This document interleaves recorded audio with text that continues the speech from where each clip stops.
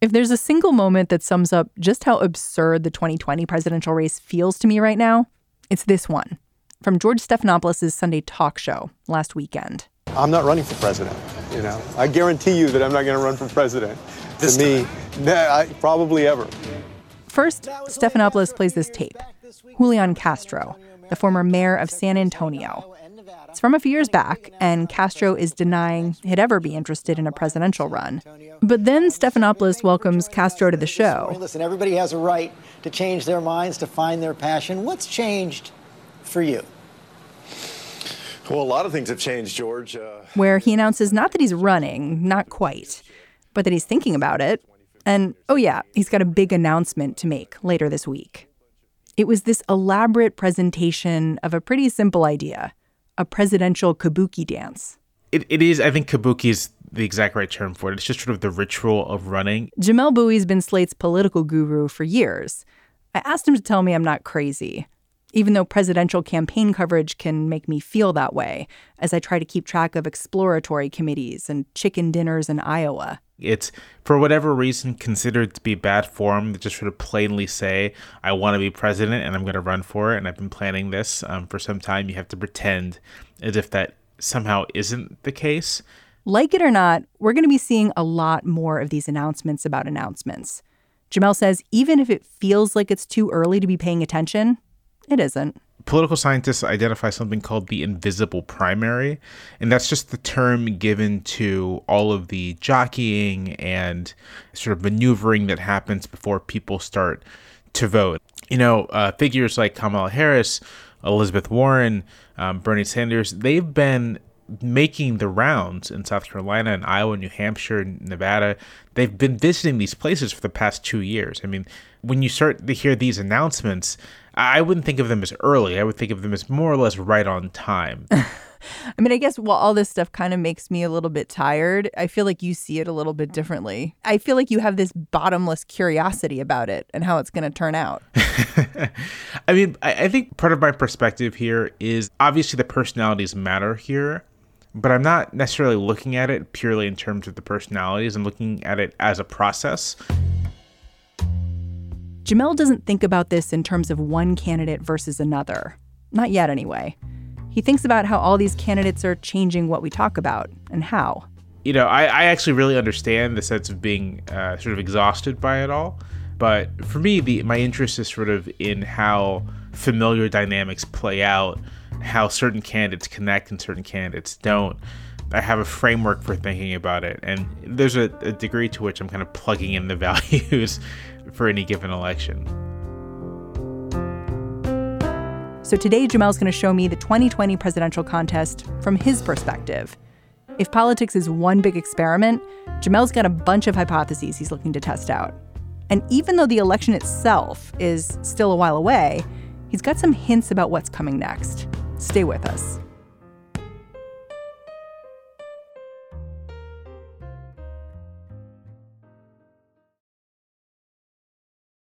I'm Victoria Cash. Thanks for calling the Lucky Land Hotline. If you feel like you do the same thing every day, press 1. If you're ready to have some serious fun for the chance to redeem some serious prizes, press 2. We heard you loud and clear. So go to LuckyLandSlots.com right now and play over 100 social casino-style games for free. Get lucky today at LuckyLandSlots.com. Available to players in the U.S., excluding Washington and Michigan. No purchase necessary. VGW Group. Void where prohibited by law. 18+. Terms and conditions apply. I'm going to start here, which is we're talking a lot about the Democrats because obviously open field for them. But I want to talk about the Republicans. And it's kind of obvious, but I'm wondering, what are the Republicans going to be testing out in terms of what works, in terms of messaging, in terms of what they want to say? That's a good question. I think that the institutional Republican Party, which I think just refers more or less to the longstanding body of activists, donors, lawmakers who have kind of been in the game for a while, institutions like the Republican National Committee, that kind of thing, they're going to want to run a very standard issue incumbency campaign. I actually would not be surprised if they try to lean on the 1984 Reagan campaign, Morning in America. They'll emphasize economic growth, they'll emphasize wage growth, they'll emphasize like relative peace and prosperity. The problem for the institutional Republican Party is that Donald Trump, the president, understands his victory in 2016 as basically a product of the kind of breathless, fear-mongering, anti-immigrant, America's on the verge of chaos message.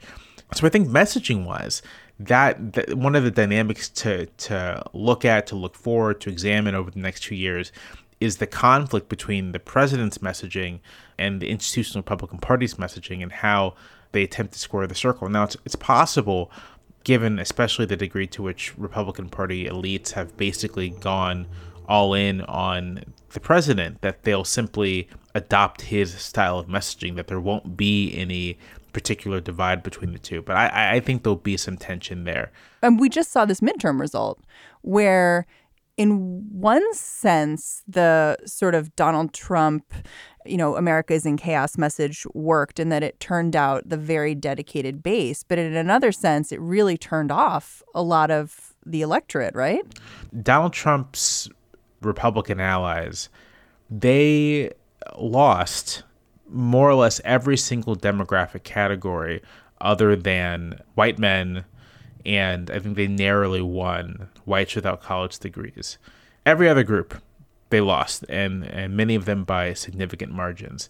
And I think what's critical is if you look at a House map, or not a House map, if you just look at a map of the United States with House districts on it, and superimpose that on a map of the Electoral College, Democratic House victories, given where they occurred, the states that they occurred in, they correspond to basically like a modest Electoral College win. Yes, Republicans held the Senate, but other than Florida, I believe, those were all red state seats. There's not really, that doesn't really translate into anything major for the party's presidential prospects. And so, yeah, that message, if we're looking at a national election, that message can be very damaging. And the second, I think there's a second thing here, and that is Donald Trump is very unpopular. His administration, you could fairly say, is in chaos. He faces criminal investigation. Several close associates have been indicted. It's entirely possible that by the end of this year, his presidency might be falling apart in a dramatic way, more so than it is now. And so there are whispers of a primary campaign, and Republican leaders are clearly worried about someone trying to primary the president. And so if that happens, if someone trying to primary the president, I love that. If John Kasich of Ohio jumps in, if Mitt Romney decides to take a shot at it, that will be a real dilemma for the party. Not that Trump would necessarily lose the nomination. I can't even think of a time that's ever happened in American politics ever. But a sitting president facing a primary challenge is like a bad omen for the election, in part because it signals really critical weakness within the party base. So Jimmy Carter, George H.W. Bush both faced primaries when they ran for re-election, and they both lost. And I think there's a connection between the two things. So that's another thing for Republicans to worry about. Well, you're painting this as really a fight a little bit for the soul of the Republican Party, but it seems to me that it's also this fight for the soul of the Democratic Party, because right now we're seeing these really progressive ideas coming out of Democrats, both people who are announcing that they are running for president, but then also people like Alexandria Ocasio-Cortez, who's not running for president, but she's new in Washington. And I have to say, I never thought my Twitter would be blowing up about the marginal tax rate, but this weekend it did, and it sort of spurred conversation among the 2020 candidates about it. So how do you think all that is going to influence where the Democratic Party is going? I mean, it's clear that whether people label themselves progressives or populist or socialists, it's clear that the Democratic Party base is moving to the left, is looking for sort of larger, more expansive solutions to the problems, is looking for people who are vocally anti-Trump. It's been funny over the past 2 years. One of the recurring kind of narratives is that Democrats can't just be anti-Trump. But looking at election results, looking at who's catching fire with voters and Democratic voters and independents, it appears that you can just be anti-Trump. A lot of voters want people in office who kind of represent their anger and disgust at the president. And Ocasio-Cortez does that. And so I'm not sure every Democrat running will adopt her particular kinds of policy positions, but I think many of the Democrats running will adopt her sort of, I think it's sincere anger, but it's also performed anger at the president, at the Republican Party. That's I think, a big influence she'll have. Well, and it's not just the anger. It's like when she mentioned raising taxes really significantly, all of a sudden we saw, Julian Castro, who is running for president, as far as we know, go on the Sunday shows and say, yeah, like that sounds like a great idea. And it just feels like a conversation that we wouldn't have had 4 years ago, 8 years ago. I think that's right. I mean, I don't have any deeper analysis other than to say that it's been fascinating to watch her a statement that, there should be a 70% marginal tax rate on the very rich, immediately sort of open up the space for discussing high marginal tax rates. I mean, it's noteworthy, right, that the discussion about tax rates is now whether 70% is necessarily too high. Maybe it could go higher. And then also the conversation is about historical tax rates, that the response to that's insane isn't, maybe we'll moderate. It's, hey, 30 years, 40 years ago, tax rates were even higher. So what's necessarily problematic about this? I think smart Democratic presidential aspirants, if they're paying attention to this, will take it as confirmation that they can propose things that may have been considered out of the mainstream even 5 years ago. And not only will voters, observers take them seriously, there may be a chorus of defense from their side saying, no, in fact, that this is not an unreasonable thing and that we should think seriously about it and we should pursue it. Yeah. I mean, like a good example of this to me, just looking from the outside, is a candidate like Jay Inslee, who is a governor of Washington State. And has been out there saying my campaign's about climate change, which, I mean, I guess Al Gore was maybe the last candidate to really make climate change a huge part of the agenda. And it made me wonder, like, are we ready for a candidate who is having that as their main message? I actually think that in the same way that healthcare was a major part of the 2016 campaign, I think climate, the Green New Deal that Ocasio-Cortez has been pushing, is going to be a major part of the 2020 election. I think there's, on the Democratic left and increasingly sort of in the Democratic center left and center, kind of really growing urgency about climate, especially knowing that a Republican administration is just not going to attempt to solve the problem. So I think Inslee wisely has a sense of what the issue space is going to look like, and is trying to get ahead of other candidates on this. And it'll remain to be seen if other presidential hopefuls meet him by going even more expansive. I mean, because you think about the history of elections and you think about the history of this country, I guess I'm wondering, we're seeing these really progressive ideas coming out. When was the last time we were having conversations like this with voters? Like, it seems new. And I wonder if there are lessons from history about, like, the last time we sort of had these conversations about structural change. I mean, it is new in the sense that there is a turning away from the kind of, I think, timidity of Democratic politicians of the 90s and the 2000s. Some of that, I think, is attributable purely to Bernie Sanders' 2016 campaign. I think some of it's attributable to generational change. I think something underrated in understanding the dynamics of Democratic Party politics is that you have a generation of politicians who came of age in an era of Republican ascendance. On the oldest side of this are people who won office in the late 70s, who saw the Reagan Revolution, who saw Bush win, who saw Clinton adjust to the realities of that, who saw openly liberal Democrats like Mondale and Dukakis lose in major ways, who kind of experienced kind of a real backlash against liberalism and adjusted accordingly and met the challenge by essentially adopting the rhetorical stylings of and basic assumptions of conservative governance. And then you have a generation of Democrats who entered politics 20 years later, 25 years later, when Republicans still held power but didn't hold the same kind of monopoly on sort of political discourse, who saw the collapse of the Bush administration, who saw the backlash to Obama's conciliatory rhetoric, and decided that, the response to this is to just be openly and unapologetically liberal. Bernie Sanders' campaign again demonstrated that one can embrace big universal policies and not see a particular backlash. So all those things put together, it does shape the public conversation in a new way. There's a new sense, or a growing sense, or some combination of the two, that the United States needs a more robust social safety net, that it needs, bold, broad action on a whole host of issues, and that the American public is ready to consider those policies. Also, kind of a factor influencing all of this is the experience of the Affordable Care Act, and that is, it was pieced together from various sources. I think it's a closer point of comparison, but it was an attempt to compromise to say that we have this goal of extending coverage, and so we're going to use market mechanisms and sort of government-based mechanisms. And 9 years after its passage almost, what are the most popular and lasting and durable parts of the Affordable Care Act? It's the Medicaid expansion. It's the part that really is just kind of a blunt object of a policy. The government extends Medicaid eligibility to more people. That's it. The marketplace isn't really the popular part.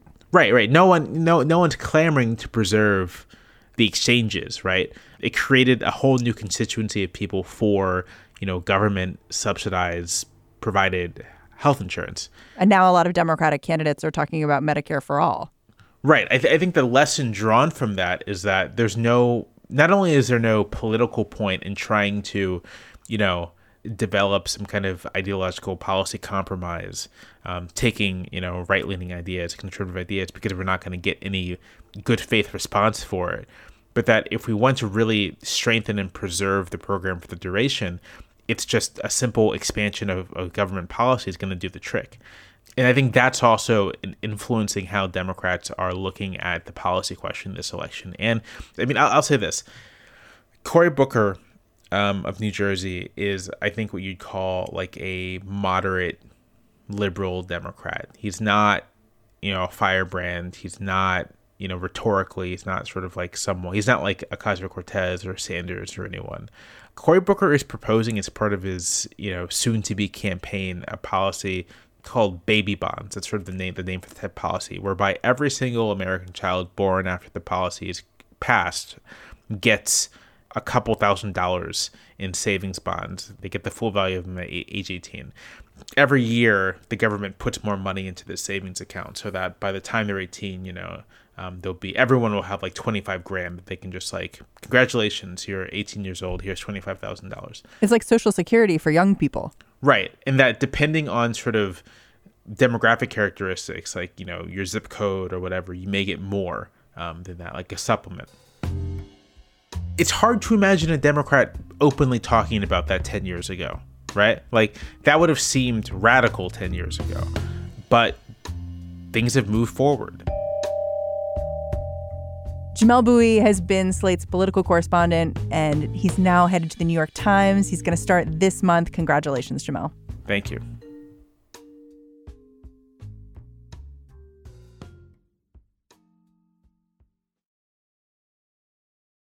This episode is brought to you by Discover. When it comes to your finances, Discover wants you to know they are the credit card that is always there for you. With 24/7 U.S.-based live customer service, everyone has the option to talk to a real person anytime, day or night. Yep, that means no more waiting for, quote, normal business hours just to get a hold of someone. We are talking real service from real people whenever you need it. Get the customer service you deserve with Discover. Limitations apply. See terms at discover.com/creditcard. While we were talking about the 2020 presidential hopefuls, I jumped down one more rabbit hole with Jamelle. Jamelle told me he's wondering if this is going to be a particularly bad time to be a Democratic presidential candidate who's white. Okay, I know you're like, did the revolution happen while I was sleeping? No, everything's the same. But Jamelle says race and how a candidate thinks about race. If past elections made it subtext, the last presidential contest made it text. I think what on the Democratic side is a bit of a dilemma is this need to show social solidarity with voters of color, which is important, which is not something that should be abandoned. It's a very vital thing in American politics right now. So how do you do that without also helping to polarize the entire election along racial issues. For white Democrats, proving they aren't racist will mean showing how un-Trump they really are, which is going to feed right into the narrative Republicans are trying to sell that Democrats are ignoring white voters.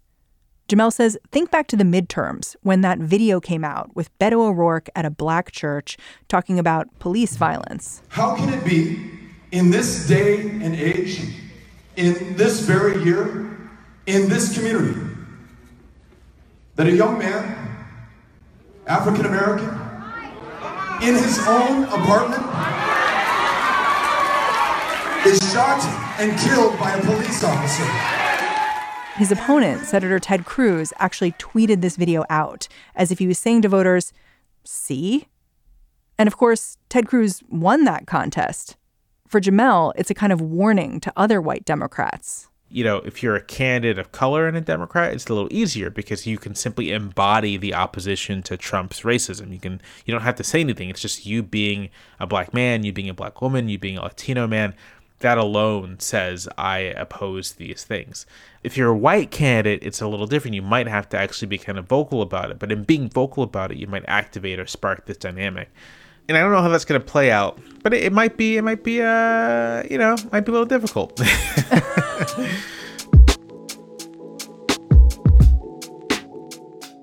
That's the show. We are back 5 days a week, coming down your feed bright and early. Tell us what you think by leaving us a rating and a review on iTunes. That review is how other people find us, so give us a little love. On Twitter, you can find us at Slate Podcasts, or you can just find me at Mary's Desk. What Next is hosted by me, Mary Harris, and produced by Mary Wilson and Jason DeLeon. Talk to you tomorrow.